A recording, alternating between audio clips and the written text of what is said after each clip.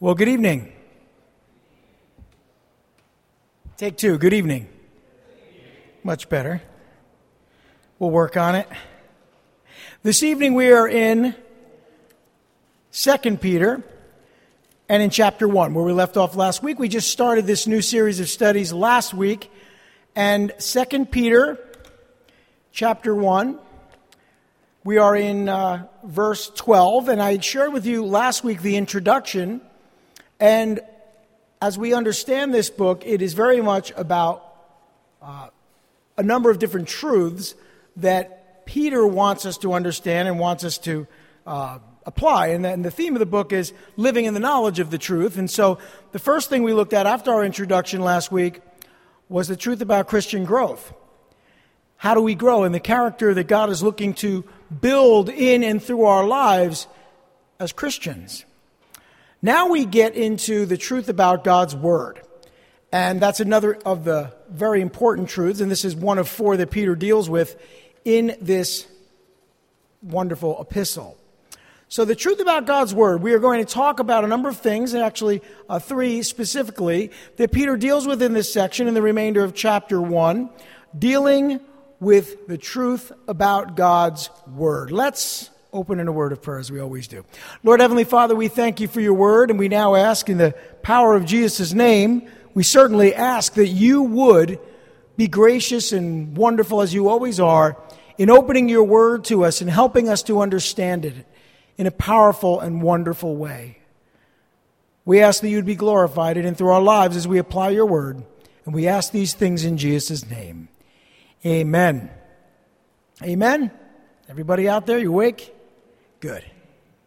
So, the truth about God's Word. Let's read just verses 12 through 15, and then we'll go back over it. Peter writes here, "So I will always remind you of these things, even though you know them and are firmly established in the truth you now have. I think it is right to refresh your memory as long as I live in the tent of this body, because I know that I will soon put it aside, as our Lord Jesus Christ has made clear to me. And I will make every effort to see that after my departure, you will always be able to remember these things." Now, he said these things a couple of times. What are these things? Well, remember, we just finished the section dealing with the truth about Christian growth.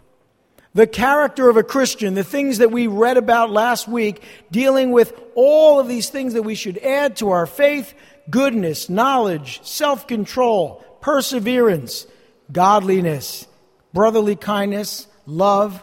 All of these things that we know God definitely wants to build in our lives. All of these things we understand. We know that God wants to do a work, but we have to co-labor. We have to be able to see what God is doing and desiring to do in our lives and come alongside and be willing to surrender to God's work in and through our hearts. Now, in doing that, Peter wants to remind them of the truth of God's Word, telling them this, that God's Word must be frequently remembered. God's Word must be remembered. Now, in order, of course, to be remembered, you have to have, first of all, heard it, studied it, read it. You can't remember something that didn't happen, right? So remembering God's Word, that's what we're talking about, the truth about God's Word. God's Word must be frequently remembered. And the first thing he says in verse 12 is this: "So I will always remind you of these things," that is, the truth about Christian growth, the truth about Christian character, "even though you know them and are firmly established in the truth you now have." Peter was committed to reminding his fellow Christians of the truths of the gospel from God's Word. He was committed to doing this, reminding people of the truth. I think one of the things that you have to recognize is hearing it once is not enough. Studying it, reading it once is clearly not enough. If it were enough, we would read "do not sin," and we would never sin again. We would read scriptures that talk about surrendering our lives to God and to His will, and we just would do that. But we need to hear it over and over again. Repetition, iteration is a wonderful form of learning or teaching, because what it does is it helps us to hear what we already know over and over again. Now that may sound redundant, it may sound repetitive, it may sound boring, but let me tell you something. When the day comes that you actually obey God's word in a particular area, hearing it again will only affirm God's growth in and through your life. It's only going to encourage you. You'll be like, yes, that's right, I've been doing that. Anthony during worship was talking about having patience. And boy, I was driving on 287 today. I was on 46. I was on 20. Everywhere I went, there was traffic and construction. And it seemed like I crawled everywhere today. And patience was just needed. And at times it fails because it's really difficult to be patient sometimes. Well, working that character in our lives, once we learn that love is patient, once we learn that patience is a virtue, once we understand those things and we apply that to our hearts and we begin to obey God, the next time we hear a message about patience, guess what we do? We're encouraged. Because, hey, I've been more patient. So that's not a bad thing. Not at all. But he would never stop teaching them these truths even though they knew them well. He would constantly remind them, though they were faithfully living these truths every day. And just because I may share something with you that you applied to your life 5 to 10 years ago, it doesn't mean I shouldn't keep saying it. We need to hear it again and again. Now, Peter was committed to reminding his fellow Christians of the truths of the gospel from God's word, but he was also committed to teach God's word to God's people until he left this earth. Until he was martyred for his faith, he was going to teach God's word until he breathed his last breath. In verses 13 and 14, as we continue back over what we read, I think, Peter says, it is right to refresh your memory as long as I live in the tent of this body, because I know that I will soon put it aside, as our Lord Jesus has made clear to me. And we read this and recognize that Peter understood his fate. Why? How? Well, first of all, he was willing to live his life with this express purpose until he departed. By the way, in this context, in this section, verses 13 through 15, where you see the word departed, it's a word that in Greek means exodus. Like when the children of Israel left Egypt, it was a good departing. We sometimes say the souls of the dearly departed, right? We say that sometimes, rest in peace. Departed in this life as a Christian is not a bad thing. It's not a bad thing. It's like an exodus. We're leaving the land or the world of bondage and entering into God's glory. And so I find it interesting that he uses a word that can be interpreted or is translated as exodus. He would willingly live his life with this express purpose until he departed. He compared his earthly life to living in a tent or a temporary dwelling. And I don't know how many of you camp or have camped.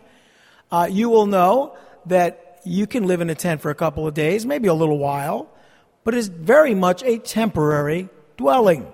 It is not a comfortable home. In fact, we were just visiting my aunt and uncle yesterday, and they just bought a new motorhome, and they're retired, and it's really very nice. And as nice as it is, it's not a permanent home. It's a sort of a vacation home on wheels. It's not a tent either by any stretch, but it is definitely not a home. And I think when you recognize living in a tent has its place, has its time, but a permanent dwelling is something we look forward to. Well, that's how Peter looked at his life. His life in the body was like that of living in a tent, a temporary dwelling, knowing that this is not his final destination. And living in a tent, as we say here, he understood that he saw his death not only as an exodus, but going into the promised land of God, the place that God had promised for him. In fact, if you back up and look at just the verses we ended with last week,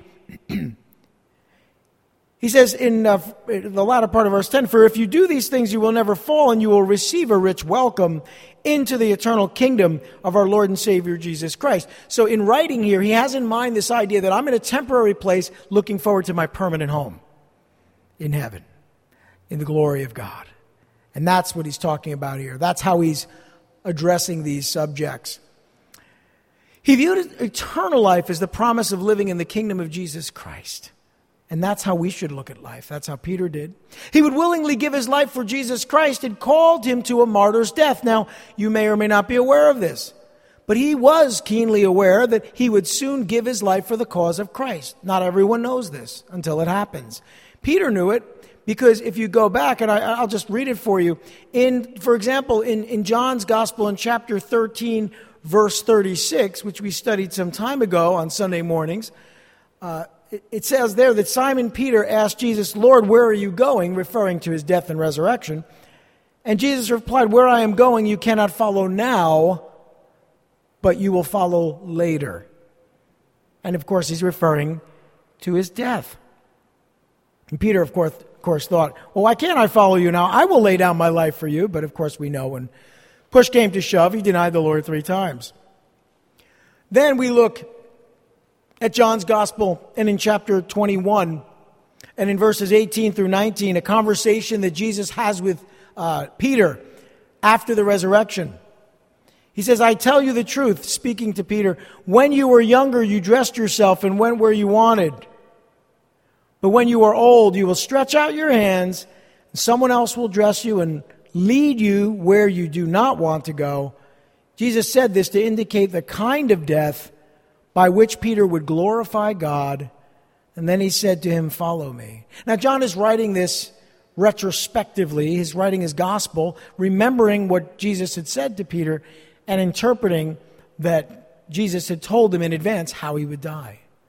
And so when Peter writes here back in 2 Peter chapter 1, when he writes that he knew, and as he says here, because I know that I will soon put this tent aside as our Lord Jesus Christ has made clear to me, he's essentially saying, hey, listen, I know that the Lord has called me to give my life for him. To give my life for him. And so, as we look at this, we see Jesus informed him in advance of the method of execution. Years earlier, he would be crucified. In fact, tradition teaches us that he was crucified by Nero when he was around 75 years old. But he requested to be hung upside down so that he wouldn't be confused with Jesus. Now, that's what tradition teaches us. That's not biblical, but that's what we believe happened with Peter. And it makes sense because Jesus did say in advance that that's what would happen. Now, Peter was committed. He was committed to making God's word available. Committed to making God's word available to God's people even after he died. Think about that for a minute. Committed to making God's word available to God's people even after he died. He says in verse 15, "And I will make every effort to see that after my departure, my exodus, you will always be able to remember these things." And of course, here we are this evening, remembering these things. Remembering these things. That was what he was committed to. He would make every effort to preserve his teaching, of course, in written form. This confirms his purpose in writing his first and second epistles. That's why we have these books of the Bible. But there's something else you may or may not know, and that is that the Gospel of Mark was written by Peter's close attendant and interpreter. Peter talked about him as his son, Mark, in 1 Peter chapter 5, verse 13. Tradition teaches that the Gospel of Mark is actually the preaching material, the sermons of Simon Peter. That what Mark recorded in his Gospel in those 16 chapters is actually Peter's life's work and ministry. And he put it to paper to record what Peter would share and the history in the gospel that Peter shared when he traveled through the known world preaching the gospel. So I would say it's fair to say that if that's true, and I believe it is, that Peter certainly did fulfill that promise to make every effort to see that after his departure, we would be able to, those that follow in Christ's footsteps, would be able to remember these things. And indeed, if you were to read the Gospel of Mark and study the Gospel of Mark and also study 1 and 2 Peter, there's very little that would be lacking very, very little, if anything, would be lacking from your understanding of the gospel of Jesus Christ. It's all there. Now, interesting that he made this commitment to do that, and he fulfilled that commitment. He would also make every effort not only to preserve his teachings in written form, but he would make every effort to raise up leaders to carry on the ministry in his stead. And that's a very important thing. And as we get older, I'm including myself in that, one of the things that's vitally important for me as a pastor, as a minister, as someone with over 30 years experience in ministry, is to pass on not only the teachings of the gospel and the teachings of God's word, but the lessons and the experience that I've gained as I've followed the Lord, the mistakes I've made, the things I've gotten right, the things I've gotten wrong, and passing that on to the next generation. Because what value they've been to me needs to be passed on to those who will carry the ministry into the future beyond my life, should the Lord tarry. So Peter understood this. He made every effort to raise up leaders. Peter had invested his life in the lives of others like John Mark, who wrote the Gospel of Mark, and Silas, who helped him write 1 Peter. This was Peter's life's work. Peter administered to many individuals within the early church throughout his public ministry. And so that begs the question to each of us, how many people are we reaching? Are we spending our life sharing that message, passing on the lessons, the things that we've learned, the things we've understood from God's word, the lessons he's taught us? Because ultimately that is why we're here and not in the presence of God, so that God can do his work in and through our lives, even after we're gone. You know, it's funny. I remember when I first became a Christian, I used to listen to Christian radio a lot. I was in the car a lot. And, you know, this was before CDs. I had a cassette player in my car. And, CDs existed. I just didn't have a CD player in my car. But this was before they were really all that popular. And I do remember listening to Christian radio. And there was a preacher, J. Vernon McGee. Maybe you've heard of him. And he had a kind of funny voice, and he would go through the Bible, and he was an influence on Chuck Smith. What I did know, and Chuck Smith is the founder of Calvary Chapel, but what I didn't know is that he had long since passed. So I was listening to tapes that were recorded years earlier when J. Vernon McGee was alive. But I thought he was alive. I didn't know he was dead. And I thought about that as I was looking over my notes. J. Vernon McGee was doing exactly what Peter is encouraging us to do and did himself. So we know that God's word must be frequently remembered. In order for it to be remembered, there are things we need to do and invest in the lives of others so that it can be. Peter had done that. But the second thing we're going to look at is that God's word must not only be frequently remembered, but firmly believed. See, remembering God's word, knowing God's word, quoting chapter and verse only gets you just so far. You actually have to believe it. You have to receive it. You have to believe it. You have to trust in it. You have to live according to it. Remember, living in the knowledge of the truth. We're talking about taking those things we claim to believe and actually living in those truths. So now he goes on to say this in verses 16 through 18.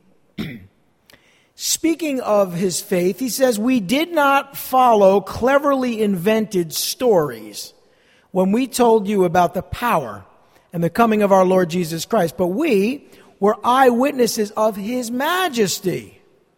For he received honor and glory from God the Father when the voice came to him from the majestic glory saying, 'This is my Son whom I love. With him I am well pleased.' We ourselves heard this voice that came from heaven when we were with him on the sacred mountain." This is clearly Peter writing, and he's writing about things he saw as an eyewitness.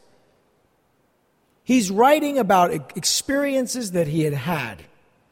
He was absolutely sure of the truth of the gospel message.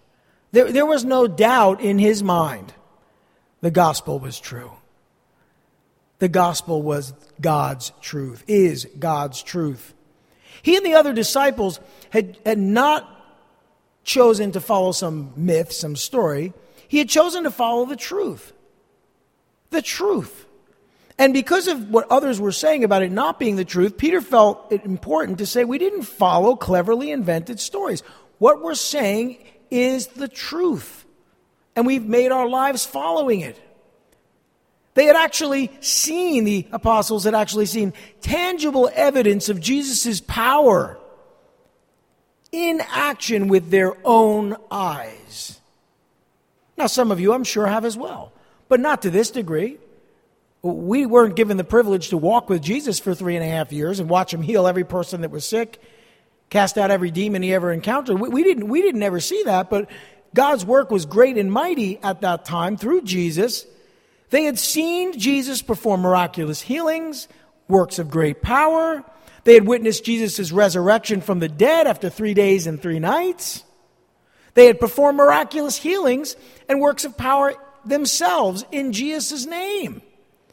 So when Peter says, we didn't follow cleverly invented stories when we told you about the power and the coming of our Lord Jesus, but were eyewitnesses of his majesty. That is the truth. They saw stuff. They saw. They watched. They witnessed as God worked. They had witnessed Jesus coming in the past, and they also believed in his imminent return. They had witnessed his visible splendor and majesty as God during the transfiguration on the mountain, when he was transfigured before them, and his glory as the Son of God was revealed to Peter, James, and John. They looked forward to his visible splendor and majesty as God when he would return, and we look forward to that as well. Peter was absolutely sure of the truth of Jesus' identity as well. He knew who Jesus was. He knew who Jesus is. Back to verses 17 through 18. He says, he received honor and glory from God the Father when the voice came to him from the majestic glory, saying, this is my Son, whom I love. With him I am well pleased. And we ourselves heard this voice that came from heaven when we were with him on the sacred mountain. He's referring to that moment, and it recorded in the Gospels, of the Mount of Transfiguration. An incredible moment where the Lord revealed to his 3 disciples, closest disciples you might say, Peter, James, and John, who he really is and the glory that really surrounded him, that was not visible to the naked eye while he walked the earth. They had witnessed that. They had seen that. He and the other disciples also had heard the Father testify to the truth about God the Son. Remember that Jesus received honor and glory from God the Father as God the Son. That was the testimony of the Father. In fact, Jesus was acknowledged by God the Father as God the Son. There was no doubt about that. As the Son of God. He was identified by God the Father as his beloved Son that pleased him. The Father said this on a number of occasions. He and the other disciples, that is, Peter and the other disciples, were physically present when the Father spoke from heaven. You'll remember that Peter and a number of others were present at Jesus' baptism when God the Father spoke from heaven. This is my beloved Son, in whom I am well pleased. We're told in John's Gospel in chapter 12 that Peter and others were present when Jesus was glorified by God. He said, Father, I glorify you. And the Father responded by saying, and I glorify you. And basically that was another moment where God the Father testified from heaven to the identity of Jesus as the Son of God. And of course, we've already talked about Peter, James, and John on the Mount of Transfiguration, when God said again, this is my beloved Son, in whom I am well pleased. So Peter is in a position to be able to testify to the truth because, why? Because he'd seen the truth with his own eyes. So he becomes a witness to the truth. So is it important that God's word be frequently remembered? Yes, but it's even more important that God's word must be firmly believed. And Peter believed the word of God, and he's telling them, you can believe it. It is true. Now, the fact that God's word is true, that's part of it. That's part of it. The fact that God's word is true is only going to get you so far. You have to be able to understand God's word. And we know from the scripture that God's word is spiritually understood. That is, you need God the Holy Spirit to understand God's word. So you can get a degree in Bible study and read and memorize the entire Bible, but if you don't have the Holy Spirit within you, you're not really going to understand God's Word. That's an important distinction because there are many men and women today who know God's Word better than all of us put together, but they don't know God. It's not an encyclopedia, it's not a textbook, it's the living Word of God. And knowing God by the power of the Holy Spirit allows you to truly understand God's Word. And it's not about being smart, and it's not about being educated. It's about being filled with God's Spirit. God, the Holy Spirit. So, here's what we read. And this may sound a little cryptic, but we'll go over it. Verse 19, and we have the word of the prophets made more certain, and you will do well to pay attention to it, as to a light shining in a dark place until the day dawns and the morning star rises in your hearts.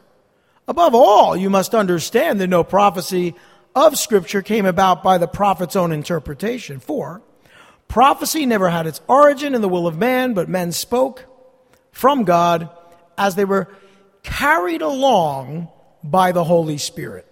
That's an interesting word in Greek, carried along. We'll talk about that in a minute. As they were carried along by the Holy Spirit. So men did the writing, men did the speaking, but God actually did the work in and through their lives as they were carried along by the Spirit. God's word must be spiritually understood, and Peter taught them to do something in order for that to happen. He taught them to study the Scriptures until when? Until they understood them completely. Until they understood them completely. Now, again, I just want to pause for a minute. If you're uncomfortable, at this point, we tried to get the air conditioning working properly. I don't know why. If you want to open up the windows, go ahead, because it's not working as well as it should. I'm sorry. I don't know what the problem is. We tried. At this point, it's going to be more comfortable if you open up the windows. We'll deal with it later. I don't know what the problem is. Okay, back to our regularly scheduled programming. Sorry about that interruption, but I want you to be comfortable. So, Peter taught them to study the Scripture. Are you studying the Scriptures?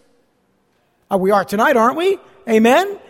In God's Word, that's what we need to do, to study them, to understand them. Now, it's going to take time. You're not going to understand everything tomorrow, but as you dedicate your life to not only remembering God's Word, not only believing it, but then, and by the way, it has to go in that way. You have to remember, you have to get it into your mind. Okay, that was the first thing Peter mentioned. Then, what do you have to do?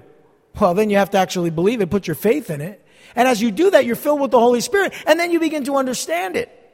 And that's where Peter is going now. I mean, he's encouraging them to spend time studying the Scriptures. I want to remind you that at this point there was really no New Testament. Some of the letters had been written. Some of the books we have were being distributed. But when they said the Scriptures at this point, it was the Old Testament. It was the Old Testament. Those 39 books of the Old Testament. That's what we're talking about here, the Jewish Scriptures. And he encourages them to spend time studying them while the New Testament was being written, because the word of the prophets is made more certain. Why? How is it made more certain? In that it accurately predicted Christ. It's made more certain in that you can look back now at the Old Testament Scriptures and read about the prophecies and say, well, that happened. Christ came. He died as predicted by the Scriptures. He was born as predicted by the Scriptures. He was born in the very village that the Scriptures told us in the book of Micah, told us his birthplace. And guess what? He was born there. Daniel told us pretty much exactly when he would enter Jerusalem to the day, and he did. David wrote in the Psalms describing his execution, his crucifixion, as not only the psalmist, but Isaiah in chapter 53 did as well. So when you read the Scriptures, you very quickly come to an understanding. Well, they said this would happen, and it happened, so Peter can say, we have the word of the prophets made more certain. Now, they were certain it was the truth, but now they know it's the truth. It's more certain, if there's such a thing as more certain, because it actually happened. So what Peter is saying is, you can trust the Word of God. Jesus' fulfillment of Old Testament prophecy is one of the great proofs that this is the Word of God. That's one of the things I love sharing with people. The prophecies of the Old Testament fulfilled during the time of the New Testament and beyond, and it helps us to recognize, how could a book be written that could predict the future unless someone outside of time communicated it? God himself, who knows all things. And so that really does make it more certain. And the same Old Testament that predicted Jesus' first coming to the letter predicts his second coming. So we can trust that he's coming again. Amen? Amen. This truth makes the word of the prophets even surer than what Peter had just shared in the previous section, his testimony. Peter's testimony was certain, but the word of the prophets was more certain, because what Peter was doing was reflecting back on what had actually happened, and he was testifying to what he saw and what he experienced. The prophets, on the other hand, inspired by the Holy Spirit, speaking as men inspired by God, predicted in advance what would happen, so that when it actually did happen, there's no disputing that it's the Word of God. So if you want to weigh it, Peter's testimony is up there, but the Word of God is even more so. I can share my testimony. That doesn't mean anything if not connected to and testifying to the truth of God's Word. So we put God's Word above personal testimony. Even Peter does.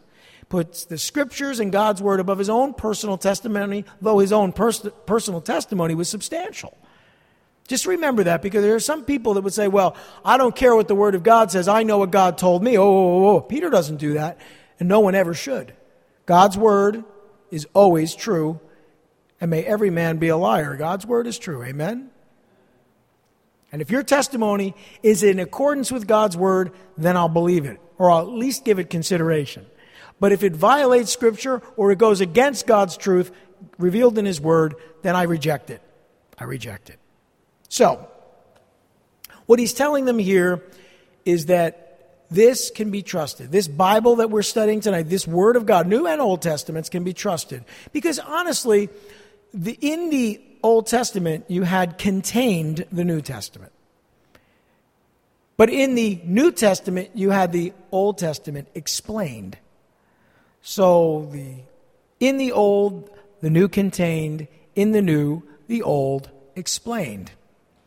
So they're in accordance with the truth of God's Word, and one testifies to the other, and the other to the other. So that's why we can look at the Word of God and see that it's consistent and inspired by God Himself, although spoken and written by men. And the Scripture tells us that's true. See, it's not the dictated Word of God, it's the inspired Word of God. Men wrote, and Peter talks about it here, as they were inspired by the Holy Spirit. Okay, so Peter's New Testament testimony only confirms the truth of God's Word in the Old Testament. He encourages them to give their full attention to the Word of God as a guiding light. As a guiding light. Now, you may not realize this, but when you're driving, signs, lights, directionals, information you're being bombarded with left turn only, red, yellow, green, right? These lights and these signals are guiding you. They're directing you. They're instructing you as you drive. Well, they didn't have traffic lights back then, but light can be a directing force. And what we're talking about here, what Peter's really describing when he says it this way, and we have the word of the prophets made more certain, and you will do well to pay attention to it as to a light shining in a dark place until the day dawns and the morning star rises in your hearts. So what he's saying is, you need to pay attention and look at the guiding light of God's Word. What does that mean? Well, let me explain a little here. As he encourages them to look to God to enlighten them with the truth of His Word, we remember Psalm 119. Thy Word is a lamp unto my feet and a light unto my path. It helps me to get to where God is calling me to go. Now, in ancient times, this is true today too, but especially in ancient times, when the sun rises, it dispels the darkness with the light of dawn. The sun comes up, the darkness is gone. So I want you to think, it's a metaphor. When you think about it this way, when the sun rises, the darkness flees, the darkness goes away. We might describe that as being enlightened. And he's saying, study the Scriptures until the sun rises in your hearts and the darkness is dispelled. That is, until you understand what it is you're reading. He's poetically stating, keep at it, keep studying God's Word until you understand what it means. And the morning star, when the morning star rises, it guides us through the darkness. Now, some of you may or may not know this. The morning star is the planet Venus, actually. That's typically the brightest, actually the third, it's the brightest, if you will, star. It's a wandering star, or the planets, what the word means. It's actually not a star. We know that now. But the bright morning star was the third brightest object in the night sky. Okay, we can talk about it later. So we have Venus. Jupiter is pretty bright as well. But you have the moon, you have the sun. It's the third brightest in the sky. So you have the sun, the moon, and then of course you have the planet Venus. So it's called the bright morning star, and it oftentimes is visible in the morning, but it also is visible at night. Different times of the year, more or less, depending on the rotation of the Earth and the orbital mechanics that we're not going to get into this evening. And if you have any questions about that, Julio will be glad to go over with you after the service. Right, Julio? So, what we're talking about here, though, it's again a metaphor. When the sun rises, it dispels the darkness with the light of dawn. When the morning star rises, it guides us through the darkness. So this is all about darkness being a metaphor for not understanding, a lack of understanding. Not ignorance, just an inability to understand. And light as being enlightened as to the true understanding of God's Word. So you got to keep at it, and we'll read it again. It says here, pay attention to it, that is, study it, as to a light shining in a dark place until the day dawns and the morning star rises in your hearts. You're looking to a signal when you drive. You're looking to the sky to find light when it's dark. That's the idea. You're looking to God's Word to guide you through the darkness of this world. Are you with me? Say amen. Amen. You understand? It's a little poetic, but it makes sense. Jesus is the bright morning star that fills our hearts with understanding. In fact, in Revelation 22, verse 16, he's called the bright morning star, using that same metaphor or analogy. And when he returns, we will have a complete understanding of God's Word. Amen? For now we know in part, but then we shall know fully, as Paul talks about in 1 Corinthians chapter 13. And we see through a glass darkly. But the day is coming when we will be fully known, when we'll understand completely. That's the idea. Okay, finally, last part we want to go over now. In these last two verses, Peter not only taught them to study the Scriptures until they understood them completely, that is, keep at it until it makes sense. He also taught them to study the Scriptures as the inspired Word of God, not as just some interesting thing to read. See, the problem is people will say, I love to read the Bible, but they don't believe it. Okay? They don't really believe it. They don't really understand it. And they don't understand it because they don't look at it as more than just the words of men. And that's why they'll say, well, the Word of God doesn't make any sense. Well, because they don't have the Spirit, and the things of God are spiritually discerned. The carnal man cannot know them, Paul tells us. The fleshly man cannot understand them. They're only spiritually discerned. So not having the Holy Spirit, not really putting your faith in it, and not understanding that it is the Word of God will prevent you from understanding the Word of God. But remember, Peter wants us to know you need to understand God's Word. That's why we're here tonight. So he taught them to study the Scriptures, but to study them not just as words in a book, but as the inspired Word of God. Because, of course, we remember Paul wrote, and I'll read it for you, wonderful verse, in 2 Timothy chapter 3, verse 16. He said, all Scripture is God-breathed. Some translations say inspired by God. And it is useful for teaching, rebuking, correcting, and training in righteousness, so that the man of God may be thoroughly equipped for every good work. See, that is how we grow. Remember we talked about the truth of Christian growth last week? Well, this is the truth about God's Word. Put the two together. The truth about God's Word will enable you to grow as a Christian. So the truth about Christian growth is that God's Word is true and you need to study it. You can see how it's all connected. So he teaches them that the prophecy of Scripture is the Word of God, not the Word of man. Going back to our text, above all, he says in verse 20, you must understand that no prophecy of Scripture came about by the prophet's own interpretation. It's not of private interpretation. The Word of God is the Word of God. Men wrote as they're inspired by the Holy Spirit, we'll see. But the important thing to remember, Peter's teaching them that the prophecy of Scripture is the Word of God. It's not the Word of man. It was written by men, it's inspired by God, but it is the Word of God.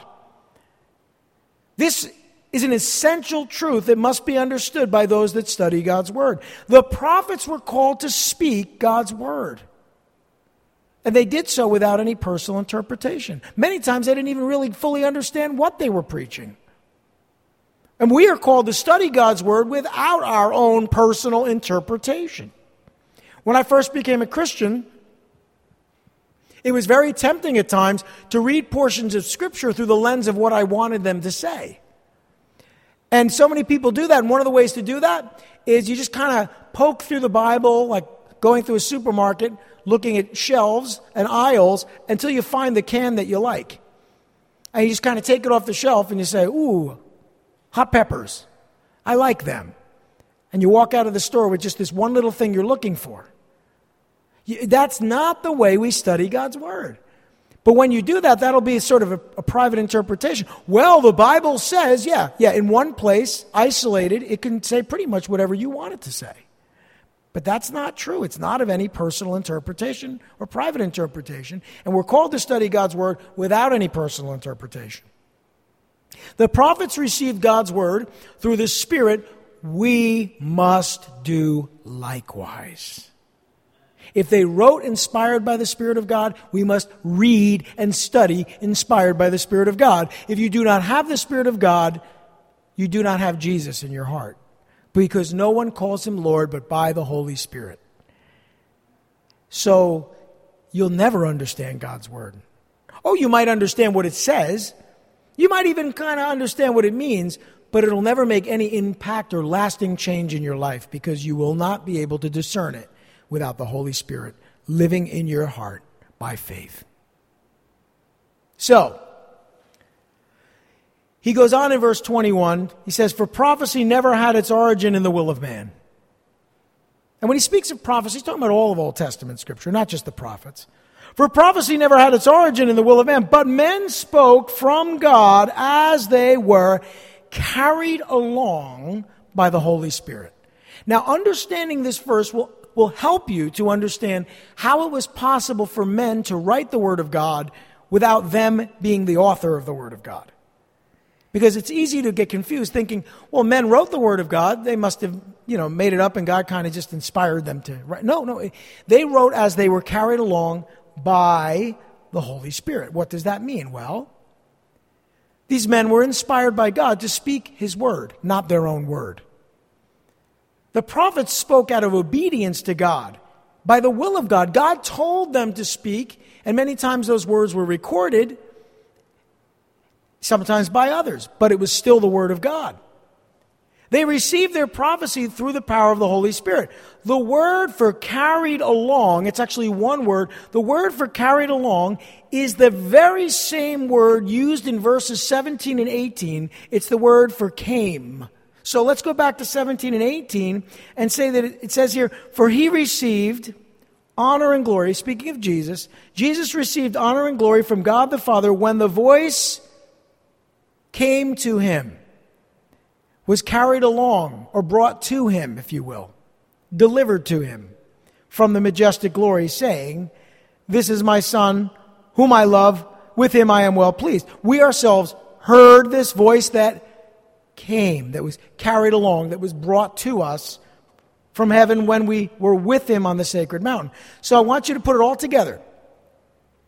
Just like Jesus received the glory of God the Father, when those words from God the Father came to them, it's the very same way that men were carried along by the Holy Spirit when they wrote the Word of God. So there was no mistaking what God said when he said, this is my beloved Son in whom I am well pleased. There's no interpretation. You just simply communicate what God has communicated. It is that same type of communication that can be described as men who were carried along by the Holy Spirit. God revealed his will to them and they recorded it. It is that simple. You need not think it's of any private interpretation because it's not. It was written, going back to our scripture, as, notice it says in verse 21, prophecy didn't have its origin in the will of man. It wasn't what men wanted to write. But men spoke from God as they were carried along, as the words came from God to them. Can I interpret it that way? As the words of God, from God, came to them. They were carried along by the Holy Spirit. The word came to them in the same way that the voice came from heaven. So you can trust that this is the Word of God. And in so doing, Peter is sort of indirectly claiming the inspiration of the Holy Spirit as a true prophet by saying this. What he's saying is, what I'm writing to you, this is not for me either. This is also from God, the Word of God. And we'll see more of this as we go through our study. But for this evening, we recap by saying, this is the truth about God's Word. It brings about Christian growth, which we talked about last week. But the truth about God's Word is that it must be frequently remembered, it must be firmly believed, and it must be spiritually understood. Let's pray. Lord Heavenly Father, thank you for your Word. Thank you for giving us your Holy Spirit that we might understand your Word. Thank you for giving us an understanding of your Word that allows us to preach your Word, teach your Word, apply your Word, and live your Word, and to live in the knowledge of the truth. Continue to give us confidence in your Word, knowing that there are too many reasons why we can believe it is your Word, and that we need not consider that it's anything less than the inspired Word of God. That is the truth of your Word. May that truth and your Word change our hearts and change our lives as we give our lives to you. We pray in Jesus' precious name. Amen.